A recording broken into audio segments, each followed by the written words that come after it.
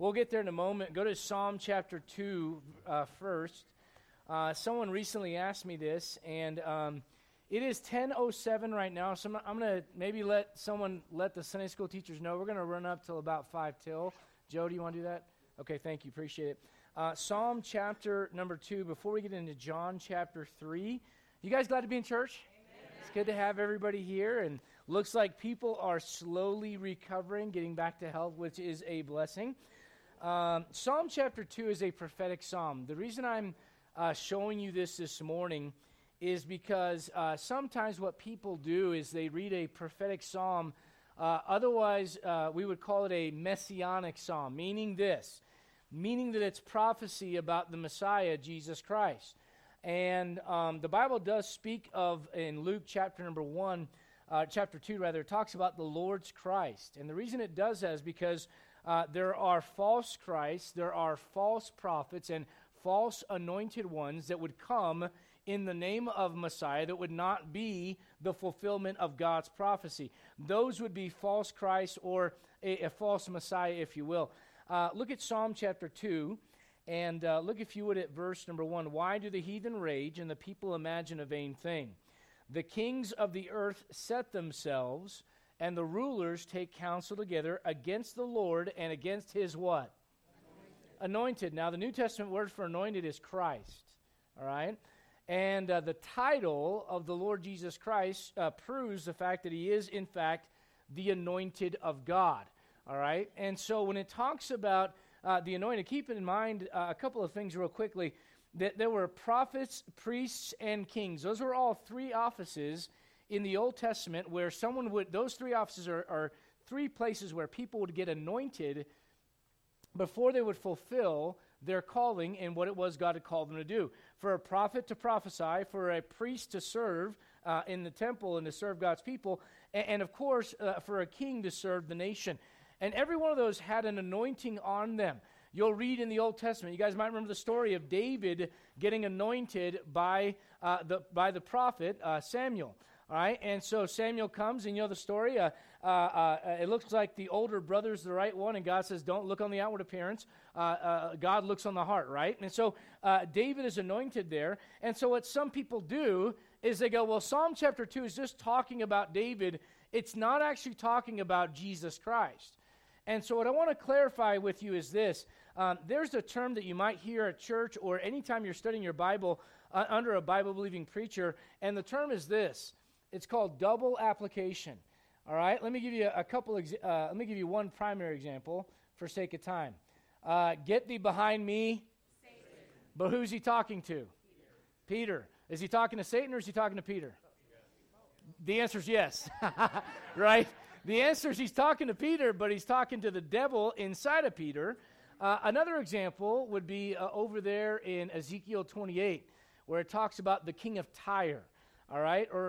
And in that place, he talks about the king of Tyre, and he describes the king of Tyre as having been in the Garden of Eden. Well, guys, I got news for you.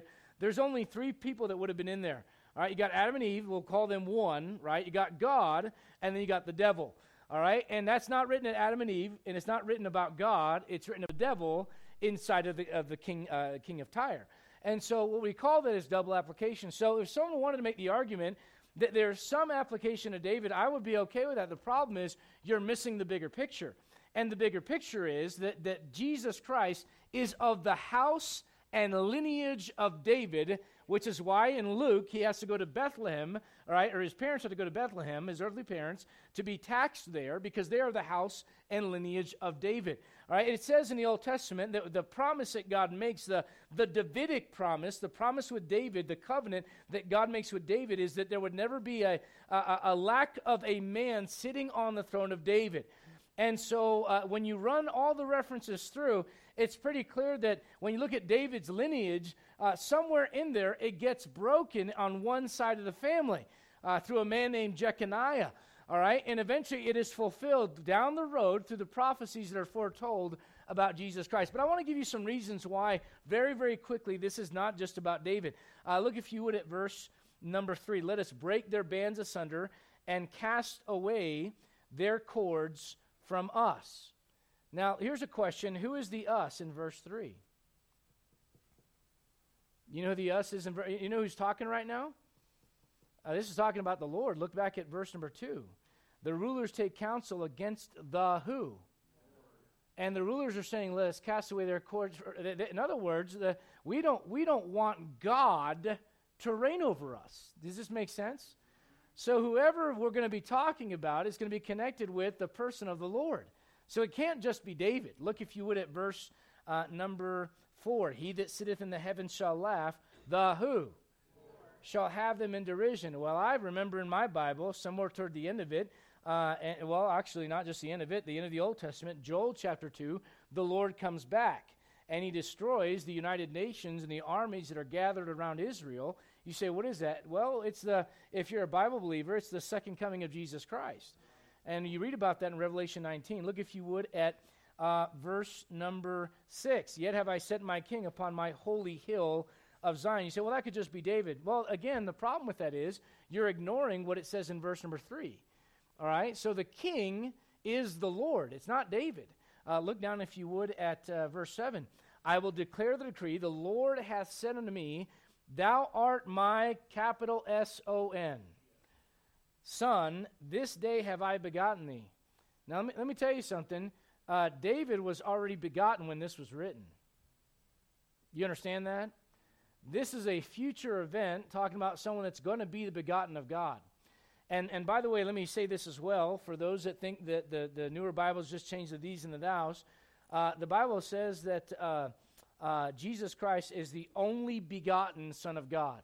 Do you know what the new Bibles do? They take out the word begotten, and they say he's the only Son of God. There's a problem with that, guys. You know what the problem is? Look at John chapter 1, verse number 12. You can look at John 1:12. You can look at 1 John chapter 3, verses 1 and 2. But look at John chapter 1, verse 12. Jesus Christ is not the only Son of God. He's the only begotten Son of God, meaning this. He was the only one that was supernaturally born on this earth without the seed of man, because that which was conceived inside of Mary was of the Holy Ghost. So he was begotten of God. All right? Look at John 1, verse 12. What does it say there? But as many as received him, to them gave he power to become the sons of God, even to them that believe on his name. Isn't that what you did when you got saved? So then you're a son of God. Look at 1 John chapter 3. 1 John chapter 3. Jesus Christ is the only begotten Son of God. And that's why in Psalm 2 you read about the fact that he is begotten in time. He was the eternal Word of God prior to coming to this earth. But when he's begotten on this earth and he's born, then he's the only begotten Son of God. That's when he takes that title on, when he enters into humanity. All right? 1 John chapter 3, look if you would at verse number 1. It says this, behold, what manner of love the Father hath bestowed upon us, that we should be called the sons of God. He's not the only Son of God. He's the only begotten Son of God. Look back at Psalm chapter 2, and notice what it says here. Psalm chapter 2, this cannot just be David. And I'm going to show you a couple more reasons why. Look, if you would, at verse number 8. Ask of me, and I shall give you the heathen for thine inheritance. Can I say David never experienced that in his lifetime? Not fully. Not fully. You know what that would mean? It would mean that David ruled over the entire world. David did not have that experience. But I know a man that's going to have that experience. All right, look, if you would, at verse number 9. Thou shalt break them with a rod of iron. Thou shalt dash them in pieces like a potter's vessel. Look at Daniel chapter number 2. Daniel chapter 2. Then we'll go to Revelation chapter 2 and Revelation chapter 12. Daniel chapter number 2.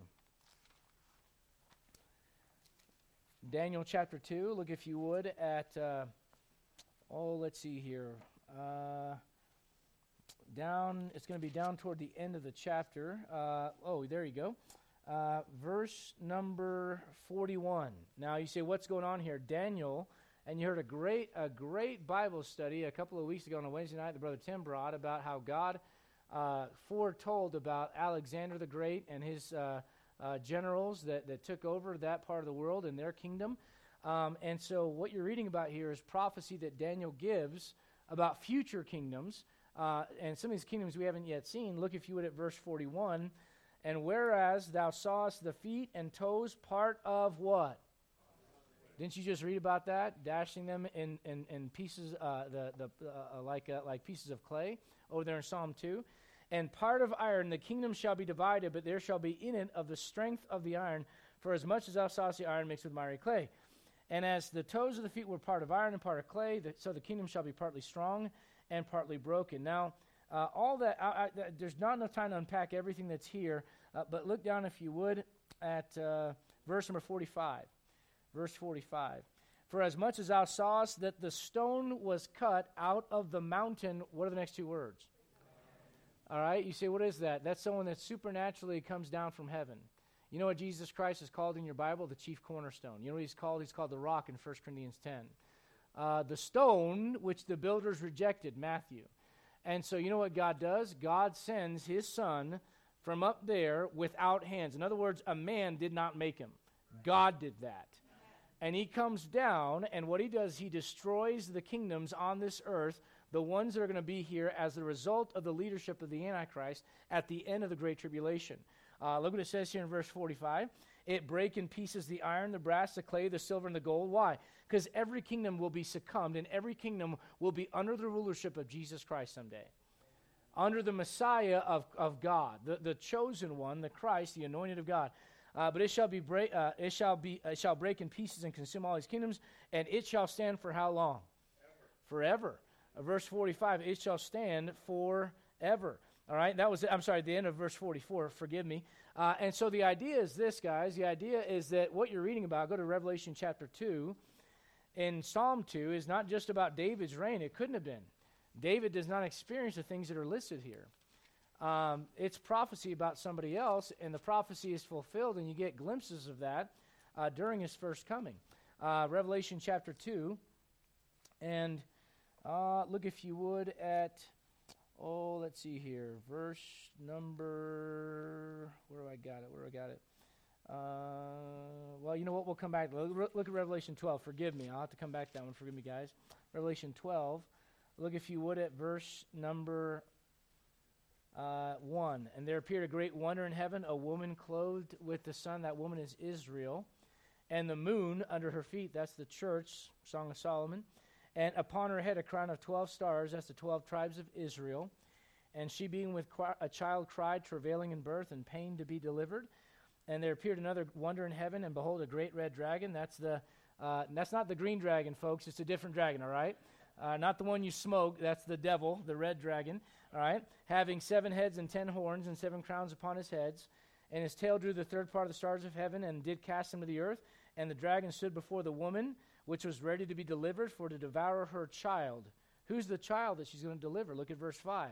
And she brought forth a man-child who was to rule what? With what? Psalm chapter 2 is not about David. Go back to Psalm chapter 2. Psalm chapter 2 is about Jesus Christ. Psalm chapter 2.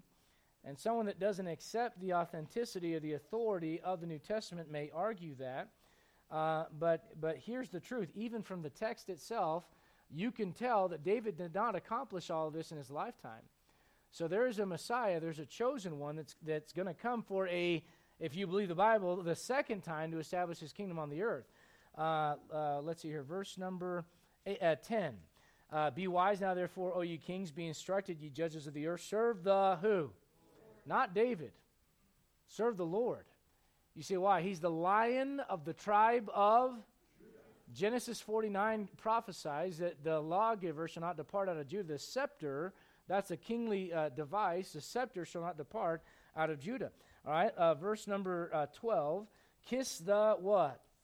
Not David.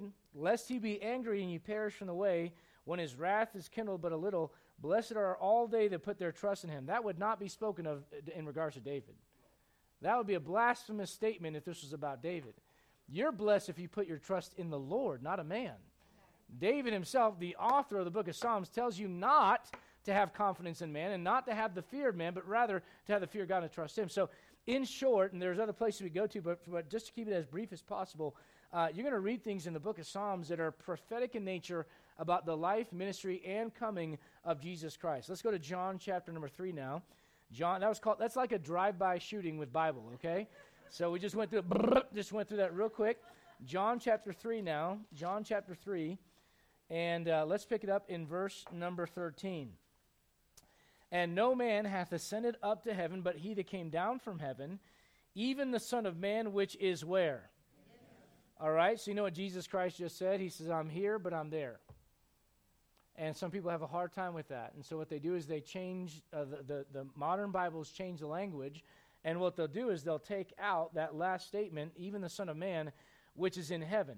And oftentimes the way that they do that, the way they go about it is they go, well, the manuscripts that are the oldest and the best don't have this in there.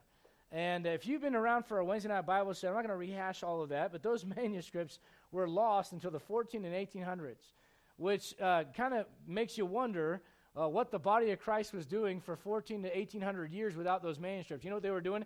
They were getting along just fine without them. They were not the oldest and best. That's just an old lie repackaged. And so look, if you would, at a couple places, though. Look at Daniel chapter number 7. What I want to show you is this term, and I don't have time to go through all the references, but the term the Son of Man is oftentimes a reference to the prophets that would stand up and speak the truth of God from the Old Testament. And sometimes it's not a reference to a prophet, but rather a reference to the Messiah, to Jesus Christ himself. Look at Daniel chapter 7 and verse number 13. Daniel 7 and verse number 13. I saw in the night visions, and behold, one like the what? Son of Man, capital S in your Bible, it's capital for a reason, came with the clouds of heaven and came to the Ancient of Days, and they brought him near before him. All right, so here what you have is you got references in your Old Testament, some of which will be a reference to prophets that are called the Son of Man, and some which are a reference to the Lord himself. All right, let me show you another one. Look, if you would, at Matthew chapter number 12. Matthew chapter 12. Matthew chapter 12. Now, you know what's interesting? The term Son of Man does not show up one time in any of Paul's writings. Not one time.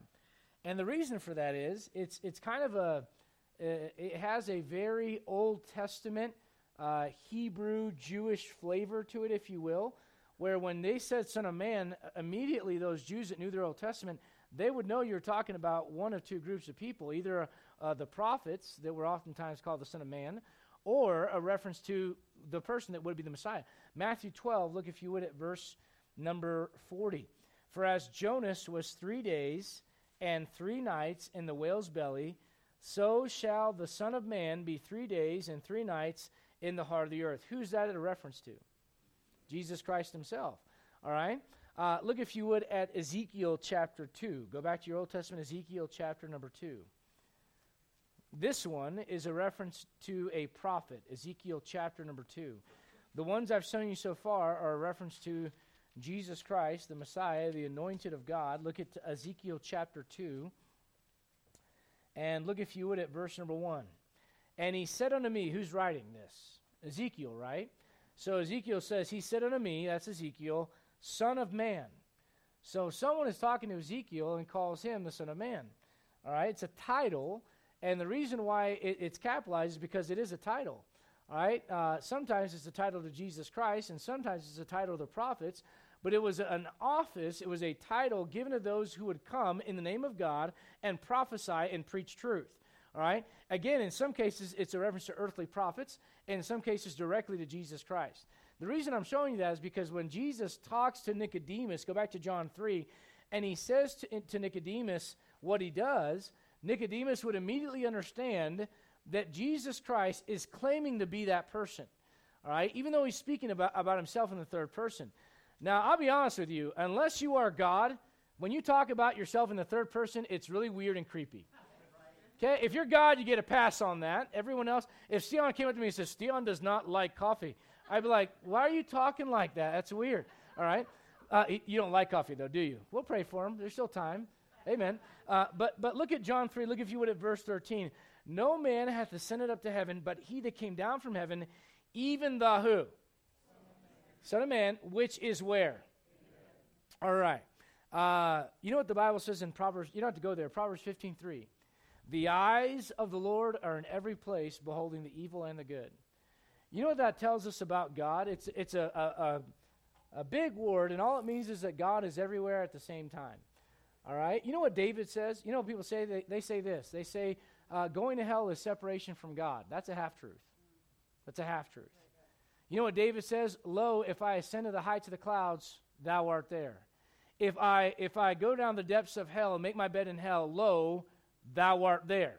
So you cannot escape from the presence of God in this universe. When a person goes to hell, they're separated from the love of God, absolutely, but not from the presence of God. All right? You say, what is that? What is the big word? Omnipresent. That basically means this. God is everywhere. Omni means all. Like omnipotent, potent meaning powerful, omnipotent, all-powerful, omniscient, science, shint, S-C-I-E-N-T, right? Knowledge, all-knowing. So God is everywhere at once. If you believe in the God of the Bible, you don't have a problem with that. And if you believe that Jesus Christ is in fact the Son of God, there's no contention, there's no argument. It's not until which time you allow doubt, yea, hath God said, the instrument of the devil, to get you to doubt what God says, that you'd even question this verse. Right. When it says the Son of Man which is in heaven, it's a reference to the fact that Jesus Christ is claiming to be the Son of God, the sent one, the Messiah, the anointed of God, who is there and here all at the same time. All right? That's an attribute of God himself. But here's what people do. They say, well, the oldest and best manuscripts don't have it.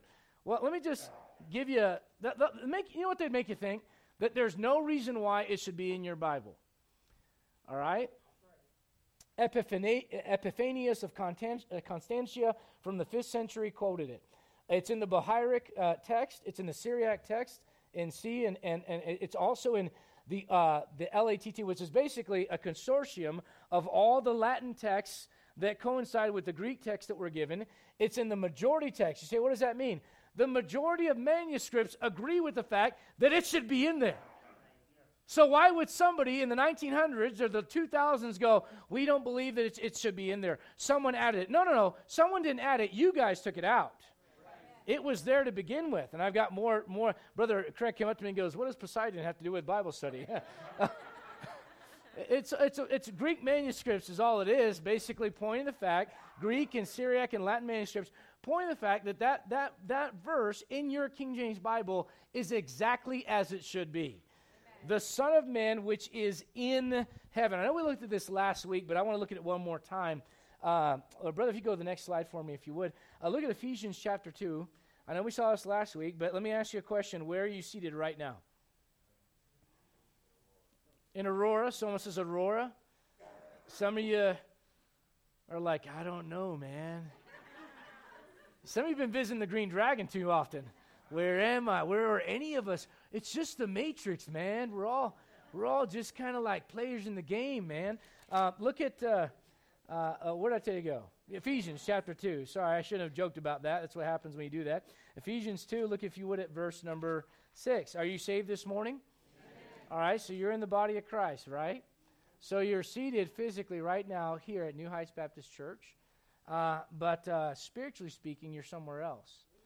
Look at Ephesians chapter 2, and look if you would at verse number 5. Even when we were, past tense, dead in sins, hath quickened us together. That means he brought us to life together with who? By grace you're saved. In other words, the life that you have is in Christ. It is with Christ. The Bible says in Colossians, your life is hidden with God in Christ. All right? So look at verse number 6. And hath raised us up together. Is that present tense? Yeah, that's not a trick question. It didn't say he shall raise us up. It's hath raised us up together. Really, it's past tense because it's already been done. He hath raised us up together and made us sit together, present tense, in what? So you're here, but you're there. Now let me ask you a question. If you can do that, can't Jesus do that? So there's no problem with John. Go back to John chapter 3. There's no problem with the text. Don't change it, and don't let somebody else mess with it and make it say something that it doesn't say. All right? When you read things like that, or you know things are changed or tampered with in modern Bibles like that, you should question, how does that make it easier to read? Because that's the argument. That's how they sell them. We're going to make it easier for you to read. Okay, well, how does it make it? Oh, because that's too hard to understand? Guys, let me tell you something. Some of you right now have a problem with our public schools dumbing down test scores and things like that so that it's easier for everyone to pass instead of saying some kids are going to pass, some kids are going to fail. Some of you have a problem with that, and yet that's what they're doing with modern Bibles. You're too dumb to understand, so we're going to make it so you can understand. It's too hard for you to understand that God could be there and here at the same time, so we're going to change it. Please leave it alone. I like the Bible the way it is. And I like knowing that Jesus Christ is, in fact, God manifest in the flesh, that he could be there and here at the same time. Amen? Look at verse number 14. And as Moses lifted up the serpent in the wilderness, even so must the Son of Man be lifted up. But if you go to the next slide, anybody ever seen this symbol? I read somewhere that someone said, well, that came from Greek mythology, and they attribute it to something completely different than where it actually comes from. The Greeks that they're talking about, you know where that takes place? Somewhere around 300 BC. I got a story that's about 1500 BC that precedes that, way before that ever took place. And I don't have time to read it all right now, but over there in Numbers 24, they're bit by fiery serpents because of the judgment of God. And you know what the Lord tells them to do? It's a crazy story. And honestly, if you lived back then, you'd be like, I don't get it. What is this all about? Okay, let's say you got bit by a snake. And all of a sudden, the man that's leading you out of Egypt in the promised land, he's like, guys, here's what we're going to do. We're going to take brass, and we're going to take a serpent, and we're going to wrap it around in a kind of like a statue of brass, and we're going to hold it up and hoist it up. And if you've been bit and you're sick and you're dying, look at that brass serpent, and you'll be healed. I'd be like, that makes absolutely no sense at all. You got a pill? You got something I could put in my body? I mean, that makes no sense. And if you lived back then, you'd probably question it. But what they were told to do was to look. We have a song in the hymnal, Look and Live, My Brother Live. Look to Jesus now and live. It's recorded in his word, hallelujah, that you only have to look and live. You say, where does that come from? John chapter 3, verse 14. And it's a reference to something that takes place 1,500 years before Christ. And so Jesus references this with Nicodemus because he knows that Nicodemus is of the Pharisees, and Nicodemus would know the Old Testament. And so if Nicodemus knows the Old Testament, he would remember the story in Numbers where the people of God were told after they had been bitten by something that was the result of their own doing. It's a picture of sin in your life. That you'd have to look at something higher than yourself in order to be delivered from that problem. In order to receive healing. Are you seeing the picture yet? And so Jesus says about himself in verse 14, as Moses lifted up the serpent in the wilderness, even so must the Son of Man be lifted up. You know what's interesting about that? Jesus Christ is taken outside the city. Do you know what they would do outside the city? That's where they would throw all the garbage away. That's where they would throw all the accursed things out. You would go, what they would say is, without the camp. You would leave the camp of Israel, and you would dispose of the garbage out there. Do you know what Jesus Christ became for you? He became that. He became that. Look at 2 Corinthians chapter number 5. 2 Corinthians chapter 5. This is what we call the doctrine of imputation, the doctrine of substitution. You say, what does that mean? Well, my sins were laid on Jesus Christ, and his righteousness was put on me. That is a blessing. And I could not earn it. I could not make it happen on my own. I had to look to Jesus Christ in order to get that. Look at 2 Corinthians chapter 5. Look, if you would, at verse number 20. Now then, we are ambassadors for Christ, as though God did beseech you by us. We pray you in Christ's stead, be ye reconciled to God. For he, God, hath made him, Christ, to be sin for us, who knew no sin.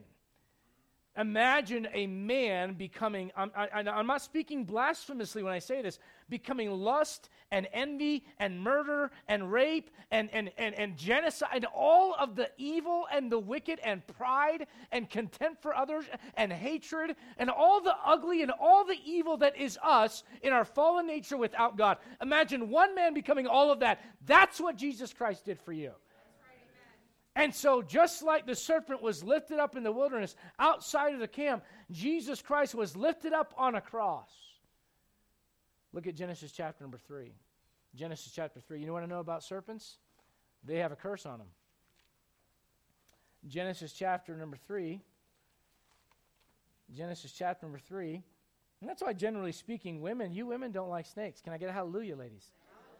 All right? Now, don't be the lady that comes up to me at church. Oh, I love snakes. I'll pray for you. All right? Genesis chapter 3. Look, if you would, at verse number 18. I'm sorry, verse number, no, go back. Verse 15. We'll start, verse 14. I'm sorry, guys. Forgive me. We're going to get there eventually. Verse 14. And the Lord God said unto the serpent, because thou hast done this, thou art what? Look at Galatians chapter number 3. Galatians chapter 3. So you know what the picture is? The picture is that Jesus Christ became a curse for us. Galatians chapter number 3. You know, after you get saved, you better not walk around with your chest puffed out thinking how great you are. Right. Because the only reason you are any good in us, guys, people ask me all the time, well, you got this going for you, this going for you. I've had people in business ask me, like, what do you think is the most important thing that's contributed to making you who you are? You know what they want to hear? Getting up at 5 a.m., discipline, the grind, I will hustle. You know what it is? It's Jesus Christ. Amen.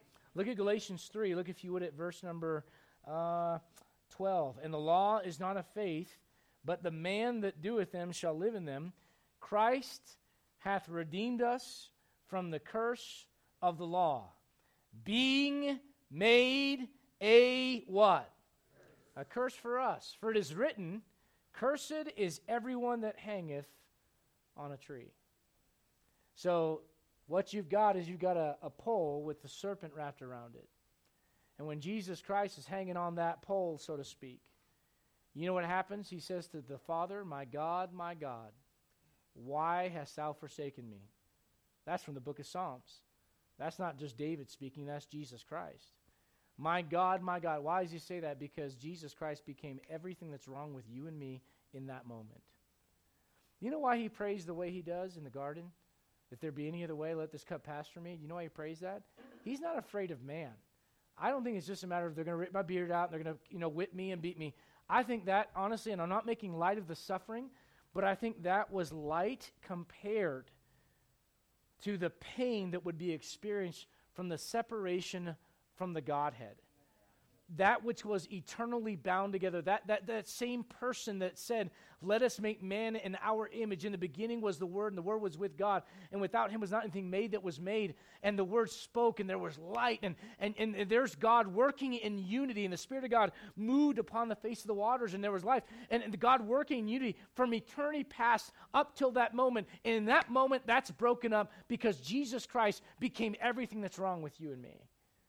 You say, what is that? That's great love.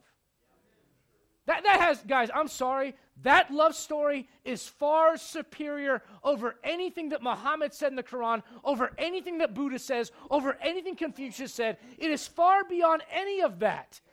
And it's why it's an international message that transcends politics and race and gender and all of that. You say, why? Because it's a message that everyone needs. It's a message of redemption. And Jesus Christ is speaking to Nicodemus. He tells him, look, just like Moses lifted up the serpent, the Son of Man will be lifted up. And I've got to think in my mind that Nicodemus is probably sitting there going, I know the serpent story, but how does that relate to you? Aren't you glad that you know the end of the story? It is a blessing. Look, if you would, at John chapter 3. Brother, go to the next slide. If you would, John chapter 3 and verse number 15. John chapter 3, verse number 15. That whosoever believeth in him should not what? That's really good. But have eternal life. Verse 16. And by the way, have you ever considered that if it wasn't for a man that was afraid to come to Jesus during the daytime, and that man, listen to me real quickly, we lose this sometimes. There are some people that are weaker in the faith, and they don't make it as far as others. You know where Nicodemus is at right now? He's not one of the 12. He's not one of the 500. He's on the outside looking in. But he's got enough faith to go, I need to talk to Jesus Christ. Yeah, but he came to Jesus by night because he's ashamed of him. He's a secret disciple. Yeah, but don't forget, he at least went to the Lord. I was talking with somebody before church, and I could tell they're going through something. And you know what I just said to him? At least you're here. You showed up. That's half the battle, is it not? And Nicodemus is talking to the Lord. And if it wasn't for this man, Nicodemus, asking these questions and wrestling with the concept of the new birth, and Jesus explaining all this to him, you would not have John 3:16 in your Bible. How amazing of a thought is that? For God so loved the world that he gave his only begotten Son, that whosoever believeth in him should not what? But have everlasting life. Let me just say, and I'm not picking on any groups, it's just for you to understand doctrinally, there are some people that have a hard time with the idea of eternal damnation. And let me be honest with you, I don't like it. Like eternal bliss, oh, that sounds great. I like that a lot. The idea of someone suffering for eternity, that's hard. But can I say this? I'm not God. You're not God. You didn't write the book. I didn't write the book. Our job is to believe what God said. And let me just say this much. If the crime that you commit is against an eternal person, then the punishment has to match the crime. Are you with me? And so, you know what? If God dies, there's no more hell. I got news for you. God's not going to die. All right? So this word perish, sometimes, Jehovah's Witnesses are a great example of this. They believe that when you die, you go to the grave and that's it. There is nothing after that. You go to the grave. And where they tend to hang their hat is in the book of Ecclesiastes. Now, guys, let me tell you something right now.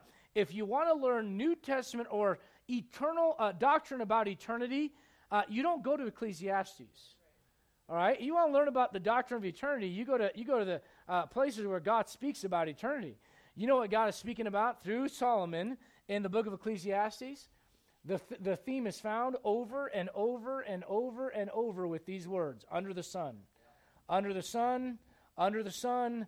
You know what that means? It means life under the sun. It means if there is nothing after this, this is how it feels. You know what he says? Vanity of vanities, all is vanity. You know what that guy did? That guy had the lifestyle of 1,000 Hollywood people wrapped up into one. He had 300 wives, God help that man, and 700 concubines, 1,000 total. I mean, how do you remember all the anniversaries and the mothers-in-law and everything else, right? And I mean, honestly, somebody like, oh, that'd be great. You're out of your stinking mind. One is enough. Amen, gentlemen. That's what we've seen. He say, amen, amen, amen. All right? But here's a guy that has, and I'll be careful I say this, but he has all the physical relationships he can have. He's got all the money he can have. He's got all the power he can have. He's got all the fame he can have. And you know what he says at the end of his life? All is vanity. Because if this is all there is to it, I can't get no satisfaction. I try and I try and I try. And a lot of those people take their life through drugs and guns and everything else. You say, why? Because they've tried everything, and if there's nothing else out there, then what's the point of keep living? If you've experienced it all, or you think you have, and we've got 15-year-olds in today's society that have seen and done and experienced things that people that lived to be 80 years old 100 years ago would never have known about. That's right. So you're living in a very fast society where people go, I've done it all. What else is there? And if there is no eternity, eat, drink, and be merry, for tomorrow we die. But if I didn't think there was a God or a judgment or accountability to an eternal being, you think I'd be living the way I'm living?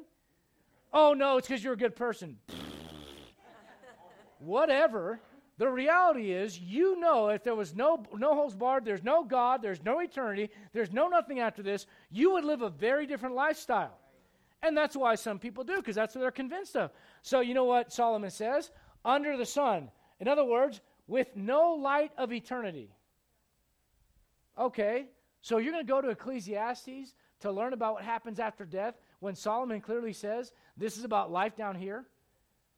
Listen, the Bible talks about you having a soul. Over in Genesis 35, I believe it is, where Rachel is dying, giving birth to Benjamin. Initially, his name is Benoni. But the Bible says in Genesis, as her soul is departing. Well, where's her soul going if it's just supposed to go to the grave, you dummy? If the grave is all there is to it, then their soul needs to come back, soul. We're going down here. I mean, what is that all about? All right, so clearly that's not what perishing is not just in reference to the physical. Now, the Bible does use that word at times in reference to the physical. Look at Luke chapter 15. Luke 15. This is called rightly dividing your Bible and acknowledging that some words can be used a certain way according to God's internal dictionary. It's called checking the references for yourself. And they can be used a certain way in one place and a certain way in another. So the word perish can have to do with the physical life. There's no argument about that. But it is not exclusively used that way all throughout your Bible. That's where the argument's at. The word perish sometimes has to do with the eternal you, your everlasting soul. that God put in you that is meant to be in fellowship with him. Look at Luke chapter 15 in verse number 17. Luke 15, verse 17. This is the prodigal son. And when he came to himself, he said, how many hired servants of my father's have bread enough and to spare? And I what? That's physical, clearly. His perishing is with hunger, all right? There's very few of us this morning that are perishing with hunger, amen? Amen. We're Baptists. We like to eat, all right? Look at Esther chapter number 4. Go to your Old Testament, Esther chapter number 4. Esther is going to go before the king, and she's not been called. And the rule from the king at that time is if you go before the king's throne, King Ahasuerus, and this is the Babylonian kingdom that became the Persian kingdom, that became the Medes and Persian kingdom. Esther chapter 4, right before Job, all right? Esther chapter 4. And look what Esther says here about her life when she's going to go before the king, even though she hasn't been called. The rule went like this. If the king has not called you into his presence and you show up unannounced, it could literally be off with your head. I mean, you know what you're doing when you're going in there to go to see the king unannounced? You know what you're doing? You're praying. And you're hoping that he's in a good mood. I'm just glad that we don't have that power today. Amen. We make a mess of things. Look at Esther 4. And look, if you would, at verse number 16. Go gather together all the Jews who are present in Shushan, that's the palace, and fast ye for me. That's a 4-letter F word for Baptist. That means you don't eat for a certain period of time. Amen and amen. And neither eat nor drink 3 days, night or day. I also and my maidens will fast likewise, and so will I go in unto the king, which is not according to the law. And if I what? That's her physical life. There's no doubt about it. Look at 2 Corinthians chapter 4. Sure, sometimes the word is used to talk about your physical life. Again, no argument there. The argument would be, does the word perish? Oh, I had someone not that long ago say, I have a problem with an eternal hell. I said, great, me too. I did. I was like, I don't like it. Well, I mean, it's not just I don't like it. I don't believe it. I said, well, why? Because I can't believe blah, blah, blah, blah, blah. I said, okay, that's fine. I said, but your entire concept about everything you just said came from outside the Bible. So if you're sticking to something that comes from the Bible, you might want to stick with the Bible's definition of that thing within it. Look at 2 Corinthians chapter 4 and verse number 16. For which cause we faint not, but though our outward man, that's the physical body, the outward man what? You know, from the moment you're born, you're slowly dying. And you may not feel like it when you're a teenager, but I promise you, when you hit 40 and the bones are rattling and you get up and you're like, man, I'm tired. I haven't done anything yet. Amen? Right? You're going to know the outward man is perishing. And then he says this at the end of the verse, yet the inward man is renewed day by day. So it's a contrast between the eternal you and the physical you. So there's no doubt that the word perish sometimes is used in reference to the physical body. However, it's not exclusively used that way. Look at Romans chapter number 2. Romans chapter number 2. Romans chapter 2, and look, if you would, at verse number 12. For as many as have sinned without law shall also what? Perish. That's a redundant statement if it's talking about your physical life. Everyone perishes physically. This is not about your physical life. And you can read that from the context and from the statement itself. It would be completely redundant if he's just talking about you dying. All right? You say, what is he talking about? The fact that if you die without a payment for your sins, whether you're a Gentile or a Jew, whether you're someone that had knowledge of the Old Testament law, which is all the Bible they had back then, or you're someone that was on the outside as a Gentile that didn't know anything from the Old Testament, if you die outside of the righteousness of God, then guess what? You perish. That means you go to a place called hell. Look at 1 Corinthians chapter number 1. 1 Corinthians chapter 1.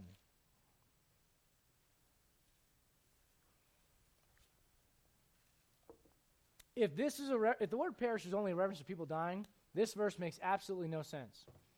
Look at verse 18. For the preaching of the cross is to them that perish. Let's read it the way that Jehovah's Witnesses want you to read this. For the preaching of the cross is to them that die and go to the grave foolishness. Well, guess what? That's everybody. Everyone dies and everyone goes to the grave. So that's not what that's talking about. Them that perish is those that are lost without Jesus Christ. Unbelievers who are outside the body of Christ, when they hear the preaching of the cross, if the Holy Spirit's not actively working in their life, they're going to look at someone preaching going, that's stupid.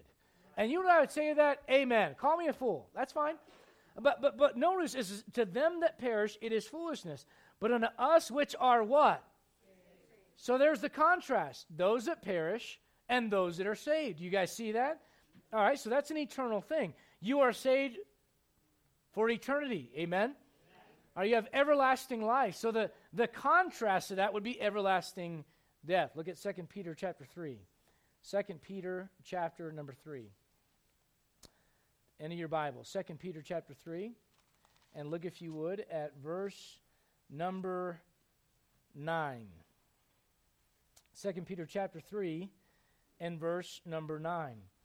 The Lord is not slack concerning his promise, as some men count slackness. In other words, God's not, he doesn't take his promises lightly. Men, when they make a deal with you, they might break their word. All right? The Lord is not slack, as some men count slackness, but is long-suffering to usward, not willing that any should what? But that all should come to what? Okay, well, let me ask you this. If perishing just refers to the physical body, then let me ask you this question. Does that mean that God doesn't want anyone to die? Everyone's been dying since Adam sinned. You understand that? This is not what this is talking about. This is an eternal statement. The Lord is not willing that any should perish, but that all should come to repentance. You say, why would he not want them to perish? Well, look at Matthew chapter 25. Matthew 25. If hell was temporary, this would not matter. Hell's not temporary. If you want to be real technical, you can make the argument that hell is temporary in the sense that it eventually gets poured into the lake of fire, Revelation chapter 20, but it's eternal. Look at Matthew 25. And by the way, I don't rejoice in making that statement. That does not bring me joy. I don't like that idea. I really don't, but I believe what God says about it. Matthew 25, look if you would at verse. That's why your neighbors that you don't like and they rub you the wrong way and they annoy you, they still need the gospel of Jesus Christ. And your coworkers and your family members and all the rest of them, except you repent, Jesus says, you shall all likewise perish. Matthew 25, look at verse 41. Then shall he say unto them on the left hand, depart from me, ye cursed, into temporary fire. All right? Does it say fire for a period of time? What does it say? What does it say? Louder. Everlasting. All right, now you know what that means? It's everlasting. All right, look if you would at Matthew 23. Go back a little bit. Matthew 23, verse 33. When it says that whosoever believeth on him should not perish, but have everlasting life, the contrast in that statement itself should give you a clue that the life, because the life is described as everlasting, the perishing would be everlasting. Look at Matthew 23, verse 33. Ye serpents, ye generation of vipers, how can ye escape the what? Damnation of hell. I didn't say that. You know who said that? I love it when people send me letters or leave me voicemail saying, you should be more like Jesus. And it's like, are you sure about that? Because what I want to do is respond and call you a generation of vipers and tell you how can you escape the damnation of hell. He did that. I didn't. Be more like Jesus. I don't think they always really know what they're saying when they ask you to be more like Jesus. Look at Revelation chapter 14. You know why Jesus Christ talked about hell, though? All joking aside. You know why? He didn't want people to go there. Do you know why he became sin for us? Because he didn't want people to go there. You know why he doesn't want people to perish? Because he knows it's everlasting. Look at Revelation chapter 14, and look, if you would, at verse number 10. The same shall drink of the wine of the wrath of God, which is poured out without mixture into the cup of his indignation. And he shall be tormented with fire and brimstone in the presence of the holy angels and in the presence of the Lamb. Remember how I told you earlier, you don't escape the presence of God, even in hell? That's another verse that proves it. Look at verse 11. And the smoke of their torment ascendeth up for a certain period of time. Is that what your Bible says? How long?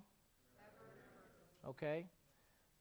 So when it says, go back to John chapter 3, when it says that whoever believes on him would not perish but have everlasting life, it means what it says. And that perishing is everlasting perishing. And if you care about your spouse, if you care about your kids, if you care about your neighbor, if you care about your family, if you care about your coworkers, you know what you do? You'll tell them about a place that they can go to where they can escape all of that. And you'll tell them how to get there through Jesus Christ. Look at John chapter 3. Look, if you would, at verse number 16. Or verse 15. I want to highlight one last thing as we close out, and we'll pick it up next time.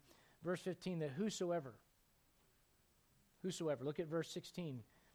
For God so loved the world that he gave his only begotten Son, that who? Let me ask you this question. Does whosoever mean whosoever? Yeah, sure it does. But next week I'm going to show you that there are some people that believe whosoever is only a reference to certain chosen people. And I want to tell you that's not the case. The whosoever is extended to everybody. The problem is not everybody takes God up on his invitation. Amen? Let's go ahead and stop there. Let's go to the Lord in prayer. Father, thank you for the time in the Word. Thank you, Lord, for the chance to get in and study your Word. Thank you for the Gospel of John. We love you, and thank you, Lord, for the opportunity to be gathered together. Lord, I want to thank you for getting a lot of people healthy again so they could just be here. And, Lord, thank you for a beautiful day. The sun shining, Lord, the birds singing this morning. Just a reminder that winter, death is not forever. Spring comes, Lord, the morning's coming. Someday you're coming back to get us off this planet. We can't wait. Lord, we love you. We ask for your blessing on this in the next hour to come. In Jesus' name, amen. We'll take a break right there.